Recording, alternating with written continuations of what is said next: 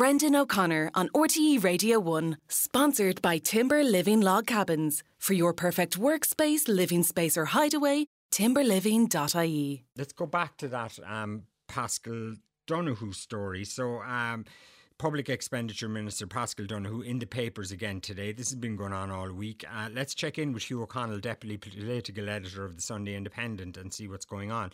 Good morning, Hugh. Good morning, Brendan. How are you?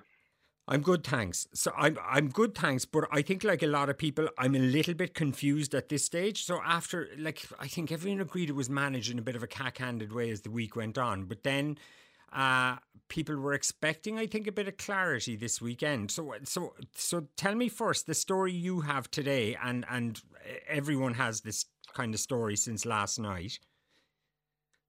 Yeah, so we understand that Paschal Donohoe has identified an issue with his 2020 general election expenses. And this comes obviously amid this controversy over his relationship with the businessman Michael Stone and Mr. Stone's role in paying for people to erect posters on Mr. Donohoe's behalf in the 2016 general election campaign. Now, all week, Sinn Féin and others have been asking about this issue of 2020 and whether Michael Stone had any involvement in his 2020 general election campaign. Now, at first, Mr. Donohoe's spokesperson told us earlier in the week that volunteers were involved in hanging posters for the minister in the last general election campaign, but they subsequently changed their position and said that they wouldn't be commenting. Because I suppose it appears now that an issue has arisen. We don't know what that issue is. We understand that Mr. Donohoe is going to clarify it in the coming days. He is due to make a statement in the Dáil on Tuesday, but it has also been suggested that he might break his silence over the weekends. Now, I don't know if he's going to be on your show, Brendan, or if he's going to be on another show, or if he's going to appear in one of the Sunday newspapers. But certainly, we've been attempting, obviously, to get clarity on all of this. But we haven't got very far at this stage. Yeah, we have too, and we're getting mixed messages as to whether he's going to be out over the weekend. But it does seem to have kind of muddied everything a bit more. Yeah, no, it has. You're absolutely right, Brendan. I mean, this has become less, almost as the week has gone on, it's become less about a few posters and whether or not it was declared 6 years ago in the general election, and more about how one of the most senior members of the government has completely mishandled his dealing with this matter. I mean, he's made two statements now, one last Sunday to the media and another in the Dáil on Wednesday, and neither have brought clarity to this matter. Therefore, he has again to go into the Dáil next week to try and clean it up, and it's kind of a mess of communications. And do you think, will that be the end of it next week, or where does it go then, Hugh, do you think?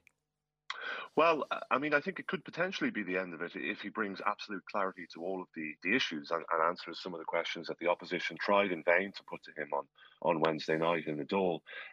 But it might also spark further questions and more efforts to kind of establish just the exact nature and the degree of the relationship between Paschal Donohoe and Michael Stone, and to what extent Michael Stone, who's also, we should say, not commenting on these matters at all, to what extent he was involved, I suppose, in supporting Paschal Donohoe in the last general election campaign, if at all. A lot of people kind of noticing that Sinn Féin have gone quite hard on this, considering they're having there are a lot of other issues going on. Have Sinn Féin decided now would be a good time for an election, do you think?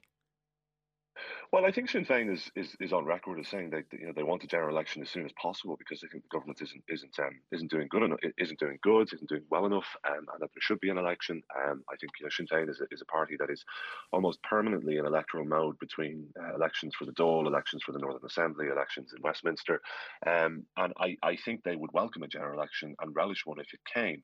But I think the reason they're focusing on Paschal Donohoe is because they think he's vulnerable on this matter. And I mean, I think the evidence of the last week would indicate that he is somewhat vulnerable. I think most people in government expect he will survive this controversy, but he will be damaged by it. And as I said, he is one of the most senior members of the government. He is one of the most popular ministers in the country, according to polling. And they really are pumping out a narrative as well that if Paschal Donohoe goes, the government will go with him, aren't they? Well, that's been suggested. I don't necessarily buy into that narrative, Brendan. I mean, I think ministers come and go, and I Yeah. think it's eminently possible that if Pascal Donoghue had to resign or if he was sacked from government, that he could be replaced and the government could continue for the next 2.5 years. But I think obviously it would be pretty damaging for the government to have another ministerial resignation within weeks of the Taoiseach Leo Varadkar having taken office, second Fine Gael minister gone, and a cloud hanging over him. But Yeah. I think Have it's you pretty more in unlikely the at this Sunday stage. Independent tomorrow, Hugh? I I certainly hope so, Brendan. Yeah. Okay, a bit like the whole story. It's all a work in progress. So look, we'll keep an eye on that as the morning goes on Absolutely. anyway, and see if anyone turns up anywhere. Thanks a million, Hugh O'Connell.